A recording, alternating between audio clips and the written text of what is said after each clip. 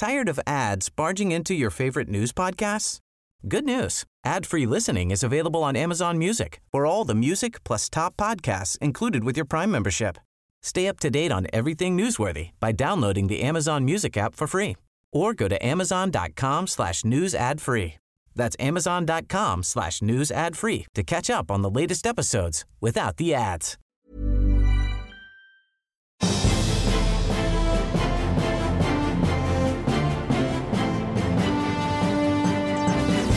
Hello and welcome to Any Stupid Questions, the podcast where we ask stupid questions about important subjects, but not today because we're talking about Brexit. I'm Danielle Ward, and joining me to explain Brexit to us again is Anand Menon, director of the think tank UK in a Changing Europe. Hello again. Hello, how are you? I'm all right.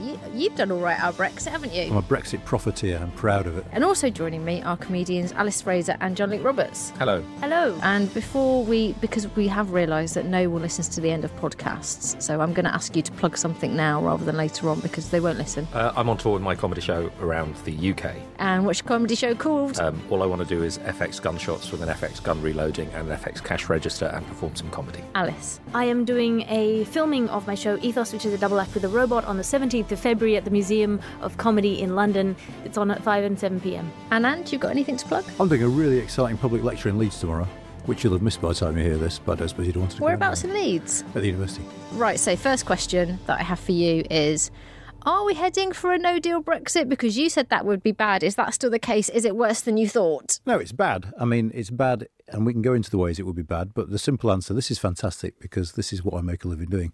I don't know.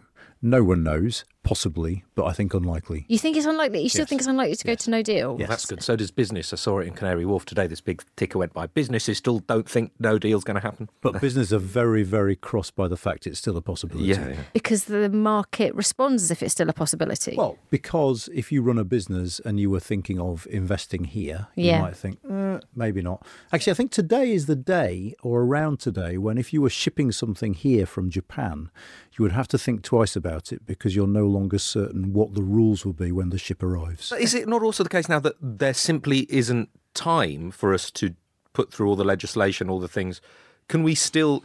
Because if Theresa May keeps saying we're not going to move this back from the 29th of March, is it even possible not to move it back from the 29th of March? Just about, because actually there's only one piece of legislation that has to go through once we've signed the deal, which is called the Withdrawal Agreement Bill, which is the bill that puts the deal into our law. Right. And in theory, I mean, it's not going to happen because it would be such a bad look. The government could do it under emergency powers and shove it through in 2 days. I think there will be an almighty outcry because this is a piece of law that changes our constitution in some quite fundamental ways. So possibly just about time. I think most people now think we're going to have to ask for a delay. The question is how. I mean, Theresa May has made a bit of an art form out of saying, I will not do it. OK, go on then. And she's going to have to do it again by most people's guess. So why is she so adamant to not... Why is nobody helping us? That's what I want to know. Why is... It's also... Can the Queen stop it? Well, there's been talk of the Queen being sort of brought into this, but I think the Queen quite sensibly wants to stay out of it. Well, I mean, it's a serious question. Why is this such a nightmare? And I think there are lots of reasons why it's a nightmare. One, because it is. Yes. Leaving the European Union is a nightmare. We could have God as Prime Minister with a majority of 400. It would be a nightmare because it's hard. Yeah. Right? First thing. Second thing, the country is absolutely divided. If you do polling of public opinion, there is no majority for anything whatsoever. We're divided. Politicians mirror that divide. There is no majority for anything. Mm-hmm. Add to that the fact the Prime Minister hasn't been very good and has handled it quite badly, and that's where we are. So you don't think that we're going to have a no-deal Brexit? I think it's possible, but not the most likely outcome. OK, because obviously there's still all this talk about a no-deal. What happens under a no-deal Brexit? Like this, for example, air traffic control. Yeah. What happens to that? I don't understand why that doesn't work anymore. What happens under no deal is all the laws that guide and shape how we interact with the European Union will cease to apply. So the laws in our country about rights and stuff like that, we've put them into our law, that's fine. There's loads of laws that involve interaction with them, whether it's travel, transport, trade, security. They will cease to apply, which means that, for instance, EU rules, which covered us for the ownership of airlines, means that you have to have a certain proportion of EU ownership for your airline to be able to fly the way it can now. BA fails that test. We don't know what happens to British Airways. there are all sorts of uncertainties like that. The EU might say, OK, fine, we'll waive the rules for now. Let's just find a fix. They might not. We don't know. The other thing is at ports. Will the EU impose checks? Possibly not straight away, not because they don't want to, but because they haven't got the people there to do it. But down the line they will, and that's going to slow things down. And if you imagine you're a fresh fruit and veg importer or exporter, you will become a not very fresh fruit and veg importer and exporter quite quickly, which is going to impact on your business. The Scottish seafood industry, they sell the majority of their seafood to continental Europe. If there are checks, you will be having unfresh seafood, which I imagine will have an impact on its market price. So a load of hassle and a load of uncertainty is the short answer. Alice. So as an Australian... You're our best trading partner. Yes. Will this terrible Brexit shenanigan lead to an increased respect for your ex-Commonwealth colonies? Will that be a thing? Well, I should say first and foremost that they weren't my colonies. I'd like to make that very clear. No, almost certainly not. I think what will happen when we leave is we will be desperate to sign a trade deal. And that will put you, amongst others, in a very, very strong situation where you say to us, here's a trade deal we've devised for you, sign it. Will it be less of an absolute ball ache for me to get a visa? Now that's interesting because maybe, but probably not. Because one of the things that's happening post-Brexit is not that we've suddenly become very liberal about immigration. It's an interesting story because the British people have become far more liberal about immigration since 2016. There's a set of polling done by Ipsos Mori which measures how important people think an issue is.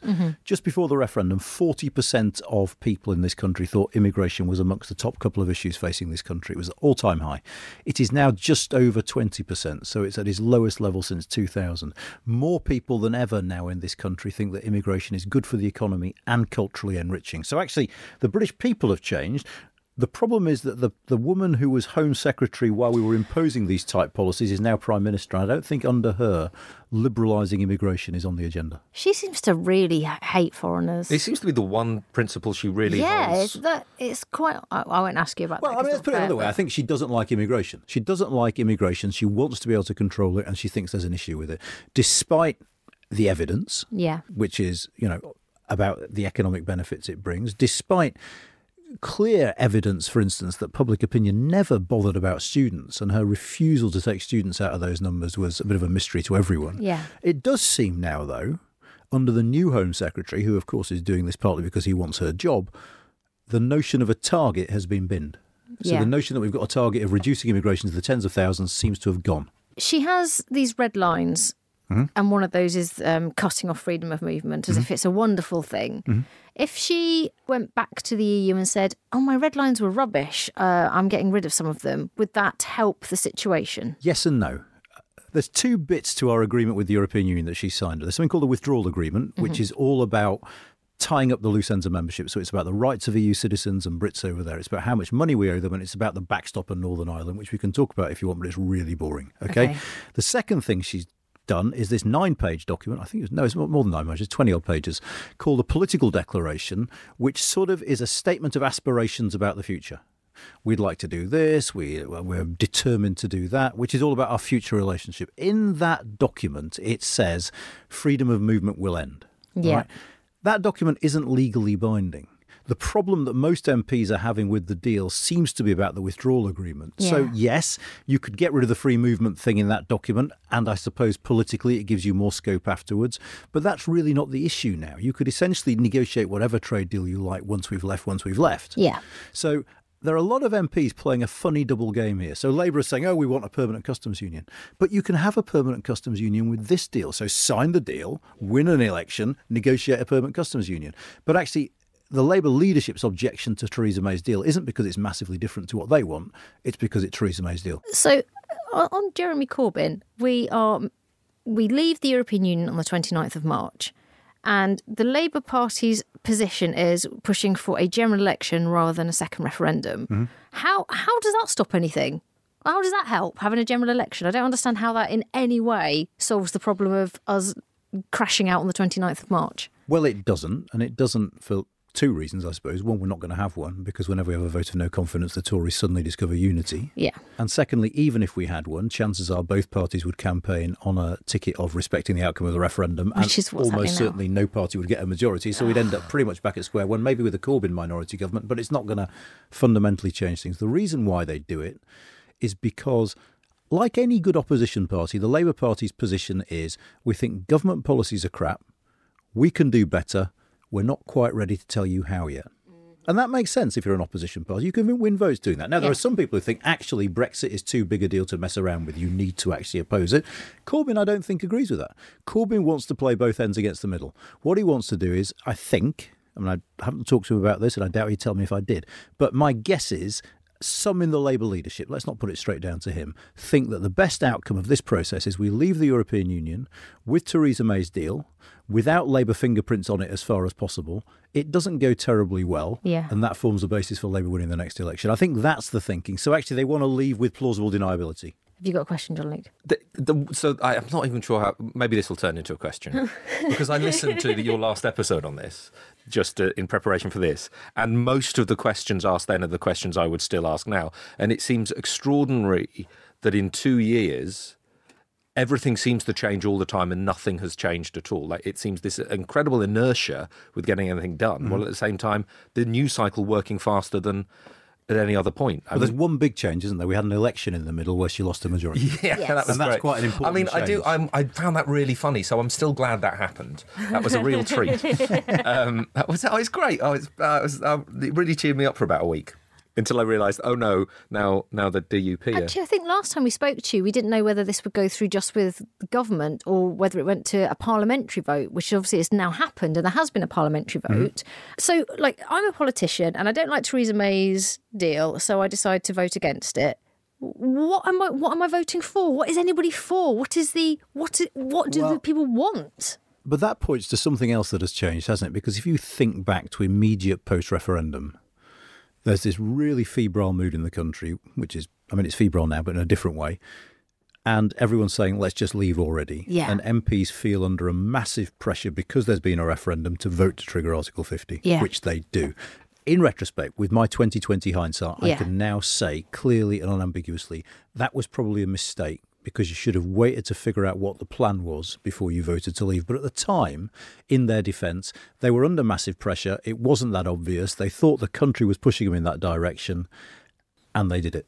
Although to then decide to call the general election just afterwards and waste a few months of a 2-year negotiation period seemed a bit daft. Well, there again, there's a sort of 2020 hindsight, isn't there? Because if you're 25 points ahead in the polls and your opponent is Jeremy Corbyn, you can be forgiven for thinking, let's smash this rabble and get myself a 100-seat majority. Now, she was wrong, as it turns out, but I can understand the rationale for it. And I think most of the people around her thought, yeah, why not? We're going to win this.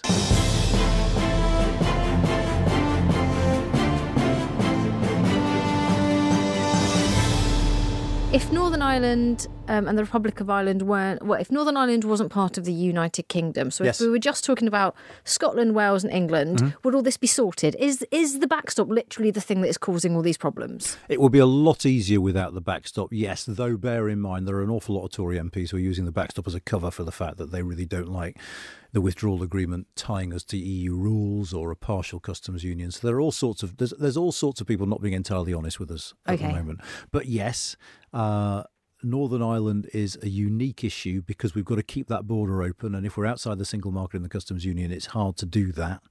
Also bear in mind that this notion of Ireland being united is not as fanciful as it sounds, because there's polling out there that shows that if we leave with no deal, a majority of people in Northern Ireland would vote for independence with the Republic. I keep hearing this thing from Brexiters of, Ireland's going to leave Europe eventually and come to join the UK. Is that likely? Or, Absolute nonsense. Yeah, I think support for membership is over 90%. 95% or something, isn't it? Yeah. In the Republic now. Yeah, they've just got no interest whatsoever in leaving Europe. Ireland defines itself as a European country now. And actually, the experience of Brexit for the Irish has been, A, watching what's happened here, which has hardly been salutary, and B, realising they have an enormous amount of influence within the European Union is doing what the Irish have asked them to do. They have an influence over the European Union that is quite startling for such a small country. So even if they weren't keen on the European Union beforehand, which they were, they are far keener on it now. presumably, or maybe not presumably, they, like most places, will have also been building trade routes to Europe rather than just to the UK. Well, no. I mean, this is the game of chicken that's being played out at the moment. Is the British government is basically saying to the Irish, OK, we don't like the backstop, we're not going to sign up to it. But if we don't sign up to the backstop, we get no deal. If we get no deal, your economy will be hit almost as badly as ours. I think 80% of the fresh fruit and veg that comes out of the Republic comes through the United Kingdom. If there are checks, that industry gets decimated. The Republic trades a lot with us. I think we export more to the Republic of Ireland than we do to all the BRICS. That's Brazil, Russia, India, China, South Africa combined. So there's a massive amount of trade there, and they will be hurt by it. And I think, you can just see the signs of jitters in the Republic now, which is to refuse to negotiate the backstop to avoid a border. If that results in no deal, which will also result in a border, is counterproductive. At the moment, the Irish are holding firm. I don't know what will happen. My guess is they probably will, and we will blink first, but I don't know.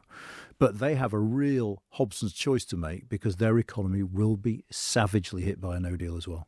Alice? As far as I can tell, as an outsider, it seems like a lot of people who are pro-Brexit are looking to recreate this glorious past of British independence that never really existed. And they seem to be willing to make these economic sacrifices to get there. Would there be any support for a time machine?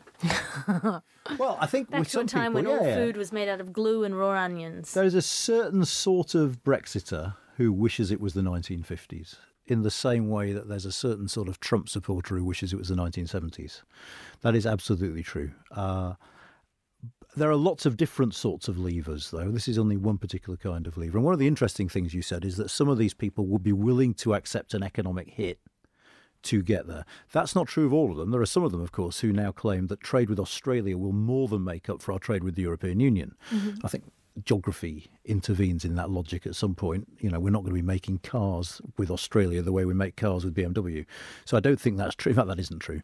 But there are some people on the Leave side, hats off. I don't say this very often, but fair play to Nigel Farage. He was one of the few people on the Leave side who was willing to say, and, he was, I remember him on the radio once being pressed saying, look, immigration is good for the economy. Why do you want to stop it?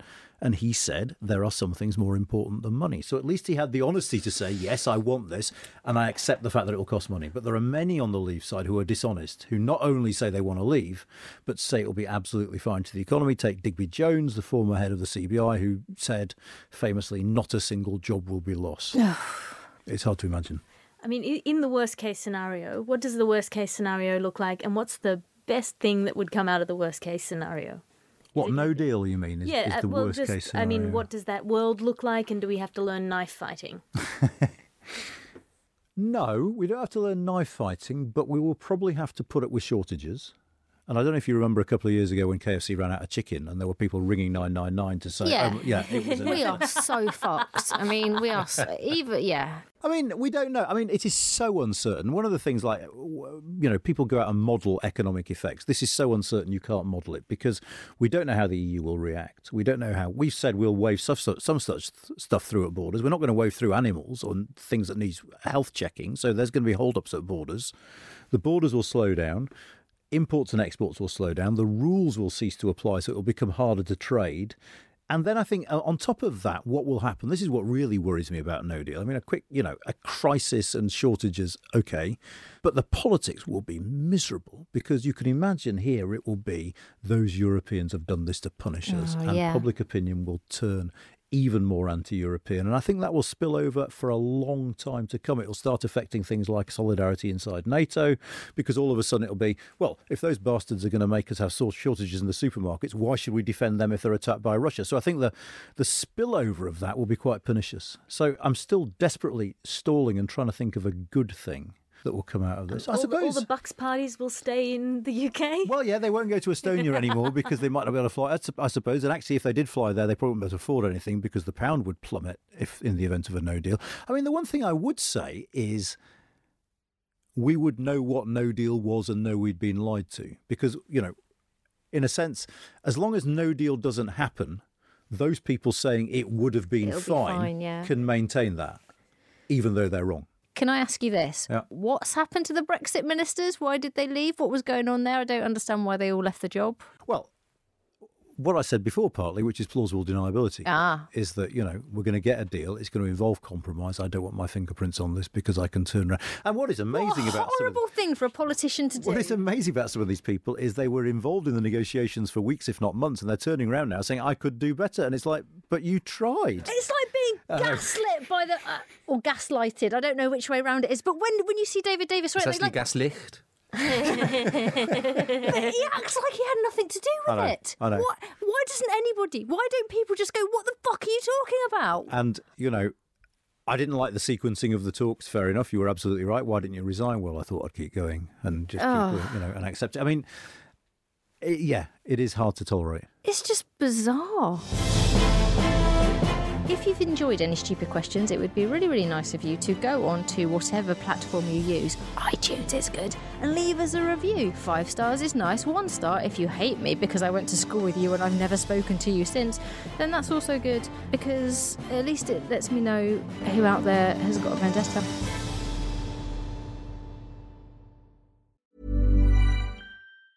Tired of ads barging into your favorite news podcasts? Good news. Ad-free listening is available on Amazon Music for all the music plus top podcasts included with your Prime membership. Stay up to date on everything newsworthy by downloading the Amazon Music app for free or go to amazon.com/news ad free. That's amazon.com/news ad free to catch up on the latest episodes without the ads. People's vote, good idea or bad idea? I think people should vote. The people, you know what I'm talking about. A referendum. Yes. I'm slightly allergic to the people's vote idea. Are you? Well, I'm slightly allergic to the term, first and foremost. Because of Patrick Stewart's involvement. No, I'm a great fan. I was a Trekkie. I am a Trekkie. Are you? I wasn't a Trekkie. I am a Next Generation. I loved it. It's the best series, isn't it? Next Generation, the story of a sad man who learns how to play poker with his friends. Oh, I know, but that was very moving, I thought, when they played poker at the end. Absolutely, it was a beautiful arc. There was one where he plays a pipe as well. That was Anyway, enough of that. Great fan of Patrick Stewart. He's from Leeds as well, incidentally. And he goes back once a year and does a free show there. Does he? Yes. I will put that in my diary. Next Generation Live. He just goes and chats, I think. But anyway, there are issues about a referendum. So let me go through the issues around a referendum. Okay. But let me say, as a preface, things are so ropey that despite what I'm about to say, it still might end up being the best of all the plausible alternatives. All right? Mm-hmm. Firstly, Parliament has to pass legislation for a referendum. Not just say, it'd be quite nice, or, we don't want no deal. You have to get a majority to pass legislation saying we're going to have a referendum. I don't see that happening in the near future. Secondly, they've got to agree on the question. Now, that sounds easy. Think about it. Is the question Mrs May's deal that Parliament would have rejected for us to have a referendum versus Remain? Is it no deal, which, as I spelt out, is a bit of a nightmare, versus Remain? Or, as some leavers who support a referendum, because there are some of them, think, should it be Mrs May's deal versus no deal? So Remain not there. Or should we have a choice of 3? Or, as some people have suggested, should we have 2 referendums? So we have a Leave Remain referendum one Thursday, and if we vote Leave, we have a Mrs May's deal versus no deal the next Thursday. No. Don't let your eyes go blank. Keep going. Right, so imagine we get over those hurdles, right? We've got a bill, we've got a question. Well, the question is, what question should we be asking? Well, yeah, so just imagine we've come up to an agreement on the question, then we have the referendum, right? Firstly, it will be hideous because the Leave campaign will be, the bastards in London are betraying you. And I think 4 months of that, funded by the public purse, is not good for democracy in any shape or form. I think it'll be ugly, and I think it'll just increase distrust in politics at a time when we could do without it. Fine, imagine that all happens. I also think that the slogan they've already come up with, which is tell them again, is going to be far better than any slogan the other side comes up with. Then we have the vote. And imagine, the polls are close, all right? So it's about 55-45 towards Remain now, which is roughly where most people thought it was during the referendum campaign. But we don't know who will vote. We don't know who will win. It's not going to be clear-cut, I don't think, either way. But imagine we come up with a 52-48 the other way. And imagine, just for fun, that the turnout was slightly smaller than in 2016. Do you think that settles things? I think Jacob Rees-Mogg, Boris, Nigel will be back. He'll be polling in the 20% on his betrayal card. Yeah. And we'll just do it again. So, as I said, we might end up in a situation where things are so rubbish and Parliament can't agree on anything, so actually a referendum is the way ahead. but there is no way ahead that is problem-free. There's sort of no way ahead, which leaves, the country's hating itself for the next 10 years, whatever happens. We were a divided country before Brexit. Yeah. I mean, I say the referendum was not like, oh my God, we've become so divided, but it was a bit like looking in the mirror and not liking what you saw. Yeah. All right. I mean, we found out that we were a country where some people don't like immigration, where some people are so hacked off at being poor for so long that they just think, to London. All right. Which actually I have a degree of sympathy for. Mm-hmm. But yes, what Brexit has done is it's created this new Leave Remain thing. And we published some research last week that was really interesting that showed that more people now have a Leave or Remain identity than have a political identity. And so that if that continues, say, after we leave the European Union, then it's an issue because, of course, Leave and Remain cuts through both our big parties and it makes them unmanageable. Mm-hmm. So there are divisions. I mean, I think the positive thing about this, the positive thing about the Brexit saga is there's loads of stuff we should have been aware of before June 2016. You know, chronic inequality by social class, by geography, the gap between towns and cities, the fact that, you know, there were large areas of the country that were genuinely not having the same opportunities and prospects of the other. It was all perfectly obvious beforehand, but no one paid any attention because our electoral system meant those people didn't get a say. We know that now. Yeah, but nobody's started acting differently we know that now, but that's still the way things are. Well, Theresa May started going, if you back my deal, I'll give your constituencies some money. There's that. I will come back to the sort of bribe thing. But bear in mind, the first thing Theresa May did when she became Prime Minister was make a speech on Downing Street where she talks about injustices and the just about managing. And this was a Tory. When's the last time you heard a Tory say that? Now, you could turn around to me and say, and you'd be right, but she's done nothing about it. It's true. Brexit has blotted everything else out completely. We haven't been governed since the referendum because everything's been about Brexit. Nevertheless, and this might be me clinging on to straws, it is the fact that we're aware of and we're talking about issues that preceded the referendum that we should have dealt with then that actually are now on the political agenda should we ever manage to finish Brexit and do anything else. Could we take a leaf out of Ireland and Northern Ireland's book and just draw a line down the middle of the country and everyone who's pro-Remain goes on the side that's closest to Europe and everyone who's Leave goes on the other side? Maybe, except remember that Northern Ireland and Ireland rubbed the line out. Mm-hmm. They didn't draw the line. The Good Friday Agreement was about getting rid of that line. So actually they've come closer together and it is sort of, I suppose you'd say, united in diversity. And actually, Ireland has been a really clear example of how you can have different identities and live in the same place. This is different. This isn't so much about self-government. This is about your vision of the country. One of the interesting things about the Brexit referendum was, you know, the best way of predicting how someone voted was whether they had a degree or not, okay? Which shows that there's a big divide around education and opportunity. But another way of looking at how people voted was by social value. Things like, do you believe in a capital punishment? Do you think children should be disciplined? Do you think that there should be more emphasis on law and order? Do you think the country was better in the past when we were stricter? If you had conservative social values, you voted Leave. If you had liberal social values, you voted Remain. That is quite hard to deal with in a political system. And actually, if you look at the United States, one of the things that's poisoned their politics has been the culture war. And one of my real fears about us now is if that divide becomes real, and if political forces grow up that champion that divide rather than the traditional left-right one, we might be in for something quite similar. Oh, God, this is also depressing. This is fantastic fun, isn't it? Why isn't more being made of vote Leave breaking the law? And can't that just stop everything? Why, if they broke the law, why isn't someone going, well, clearly the referendum is invalid, so let's just halt everything for now, not revoke, so stop Article 50 and let's have a little sit down, cup of tea, and then think about it again in 8 months? Well, lots of reasons. I suppose one is because we don't have the laws to do that. They've been fined as much as the law allows them to be fined. And remember, in quite a lot of elections, one party or the other is found guilty of exceeding spending limits and fined, but the election stands but there are provisions for elections in the case of serious breaches to rerun elections in constituencies. Our laws on referendums are crap. Yeah. So because there aren't constituencies in the same way, you can't do that. Second thing I would say is actually, despite a lot of noise, I have yet to see, and it's not something I'm an expert in, so maybe I've missed it, conclusive proof about illegal activities around the internet, Facebook and all that sort of thing. And I remain a little bit sceptical. So because that was going to be my next question. Okay. How much do you think Brexit has been engineered by nefarious dabblings from outside the UK, and how much do you think it is just genuinely an issue that the country was always divided on, and if you looked at it, this was the obvious outcome?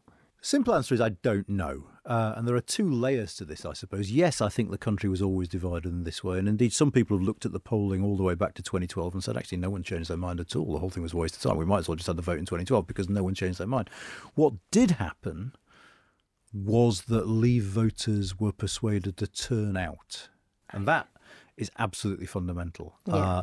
That I think there were 2.8 million people who didn't think it was worth voting in the 2015 general election, who did think it was worth voting in the referendum of 2016. And that was crucial. Now, I still struggle to think that's because of Facebook ads. Really? No, that's not me thinking it is Facebook ads. It's just one of those things that, in our liberal metropolitan elite bubble, you get told, it's all Facebook's fault, don't you? All this. The one thing I would say about that, okay, is I don't know. I'm not an expert on these things. Maybe someone will find proof. I've yet to read anything that smells of proof. I mean, there's suspicions, there's suspicious activity, there's dodgy lunches and all that sort of stuff. But show me, I'm yet to see. But as I said, I'm not an expert. But I think the real danger of this is, take a football analogy. If you watch your team play a game and you think they lost because of a dodgy refereeing decision, you won't focus on the fact that actually they didn't play very well. Right? And I think the danger of a sort of we was robbed about the referendum is that we actually don't think about the genuine reasons why people were so hacked off. And this is the thing to think about. Social science tells you that people should vote for the status quo over uncertainty. Why? Because better the devil you know. My life might not be great now, but actually do I want to risk what I've got in terms of uncertainty? 52% of people did. Yeah. All right. Now, some of them were zealots who hate the European Union. A lot of them were people who just felt hacked off. And actually, that is a lesson we shouldn't lose from sight. And we shouldn't lose it from sight by hiding behind that, oh, well, look, it was all rigged anyway, so it's not real. Because I think then we don't do what we really should do, which is address some of the issues that led to that vote in the first place.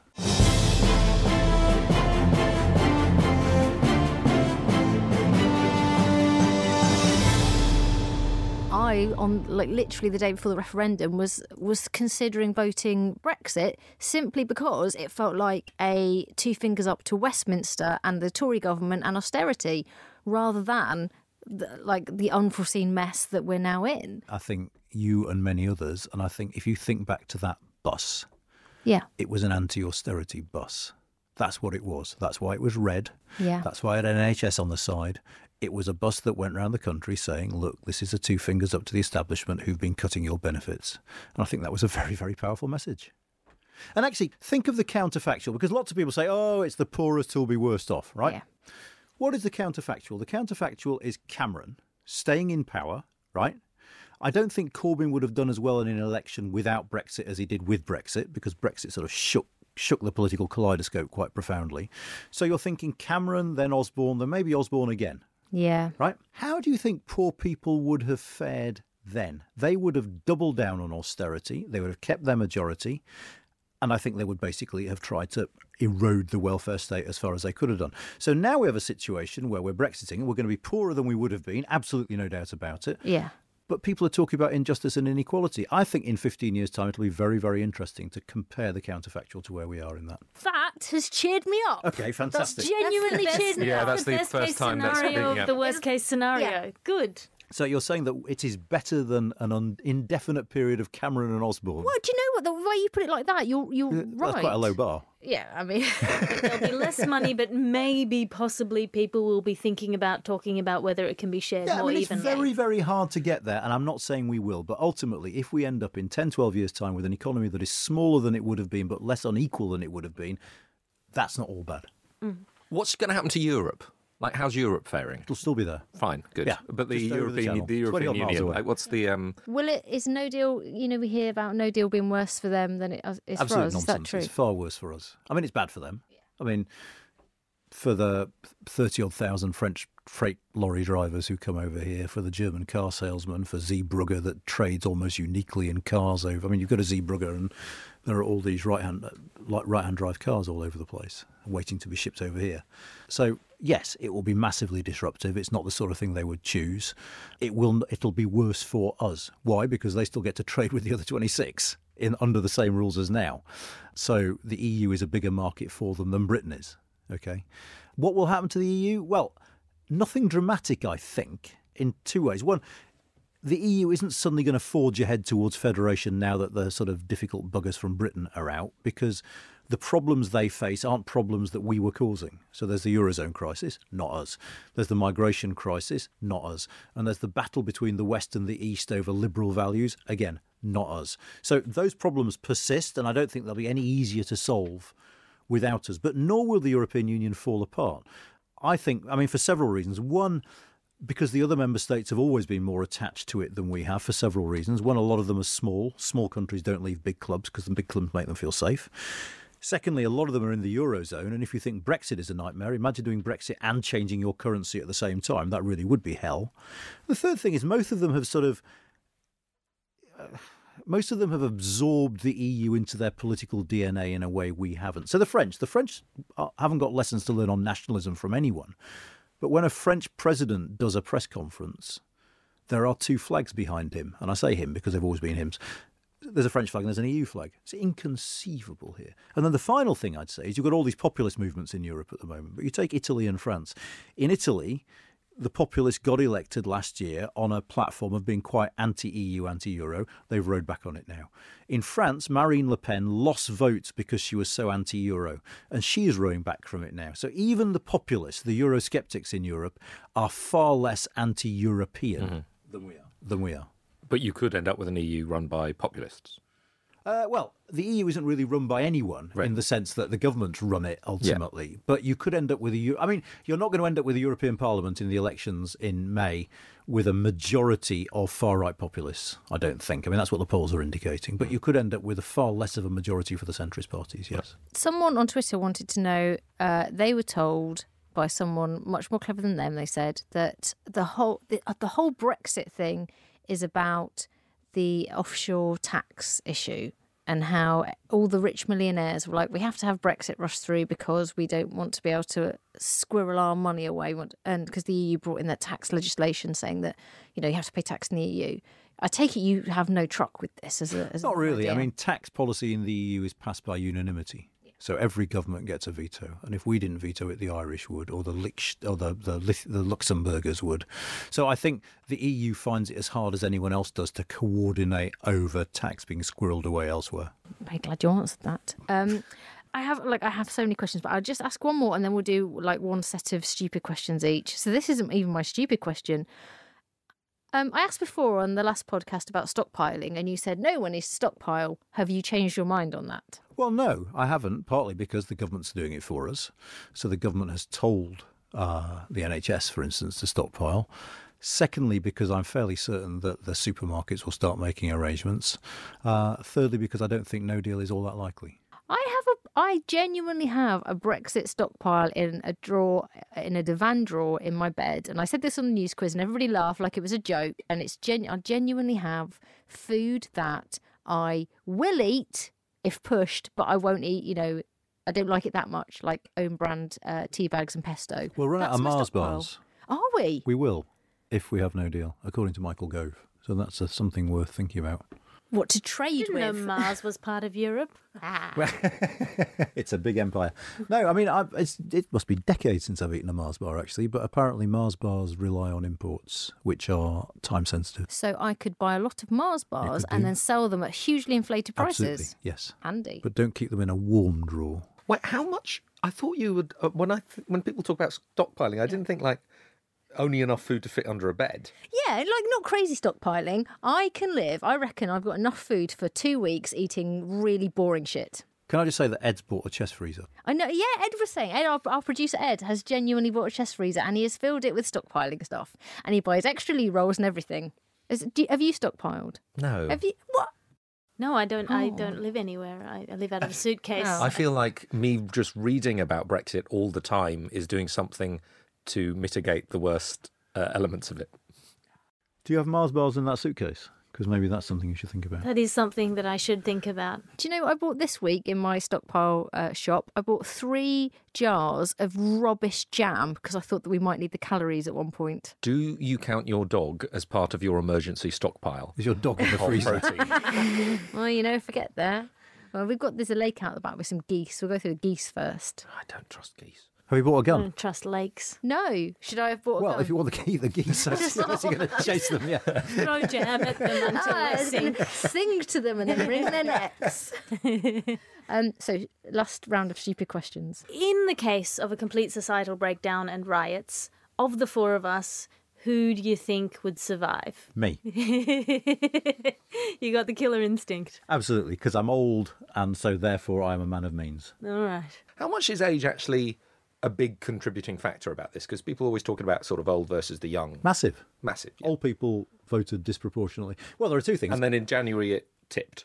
Because they all there were died. enough deaths Well, and yeah, enough in deaths. theory it died. I mean, we need to think about... there are two things to think about, all right? One is turnout. That old people turn out more than young people, and that's even true of 2017 and the so-called youthquake. It was still the case that older voters were more likely to vote than younger voters. But secondly, we're old as a country. So if you take voting patterns by demographic, I think from memory it would have taken a 97% turnout among under 45s to turn the result, because we're old as a country. I mean, so there's a slight imbalance in terms of how likely people are to vote, but also there just aren't many young people compared to the number of old people. I have my last stupid question. If this all goes really badly, like proper food... Unlike now when it's going really, Well, when you hear my going badly, you know, army on the streets, which I've read is going to happen, and food rotting everywhere and all this sort of business. An army on the streets. Vixen in the sheets. A navy in the sheets. That's what you're looking for. An army in the streets. Very good. Yeah.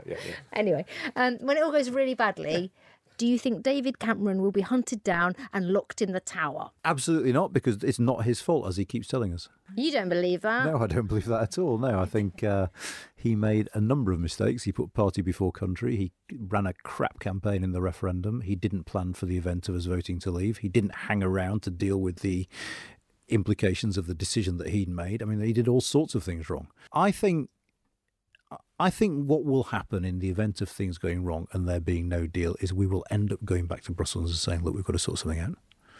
I think at that point, Brussels will say, well, we had a withdrawal agreement here. Would you like to sign this now? Yeah. I think the other thing to bear in mind, though, is, I mean, everyone talks about how unified the EU has been. In the event of no deal, I think that unity will crack, because the French and the Belgians and the Dutch will be saying, sod this. Yeah. We need to deal with the Brits. We've got people queuing up at the ports. We've got rotten vegetables at the ports. And I think it will be a real test to the EU as well. I'm really looking forward to our podcast on how we rejoin the EU. But for this week, that's all over. Thanks to Anand Menon, Alice Fraser and John Luke Roberts. Remember, you can follow us on Twitter at AnyStupidQs. Get in touch. Tell us your stupid questions. We might read them out. I'm Danielle Ward and the producer was Ed Morris. Thank you so much for listening. Goodbye.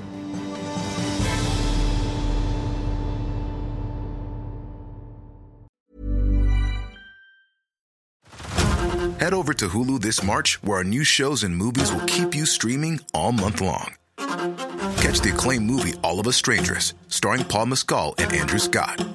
Stream the new Hulu original limited series We Were the Lucky Ones with Joey King and Logan Lerman. And don't forget about Grey's Anatomy. Every Grey's episode ever is now streaming on Hulu. So, what are you waiting for? Go stream something new on Hulu. Tired of ads barging into your favorite news podcasts? Good news. Ad-free listening is available on Amazon Music for all the music plus top podcasts included with your Prime membership. Stay up to date on everything newsworthy by downloading the Amazon Music app for free or go to amazon.com/news ad free. That's amazon.com/news ad free to catch up on the latest episodes without the ads.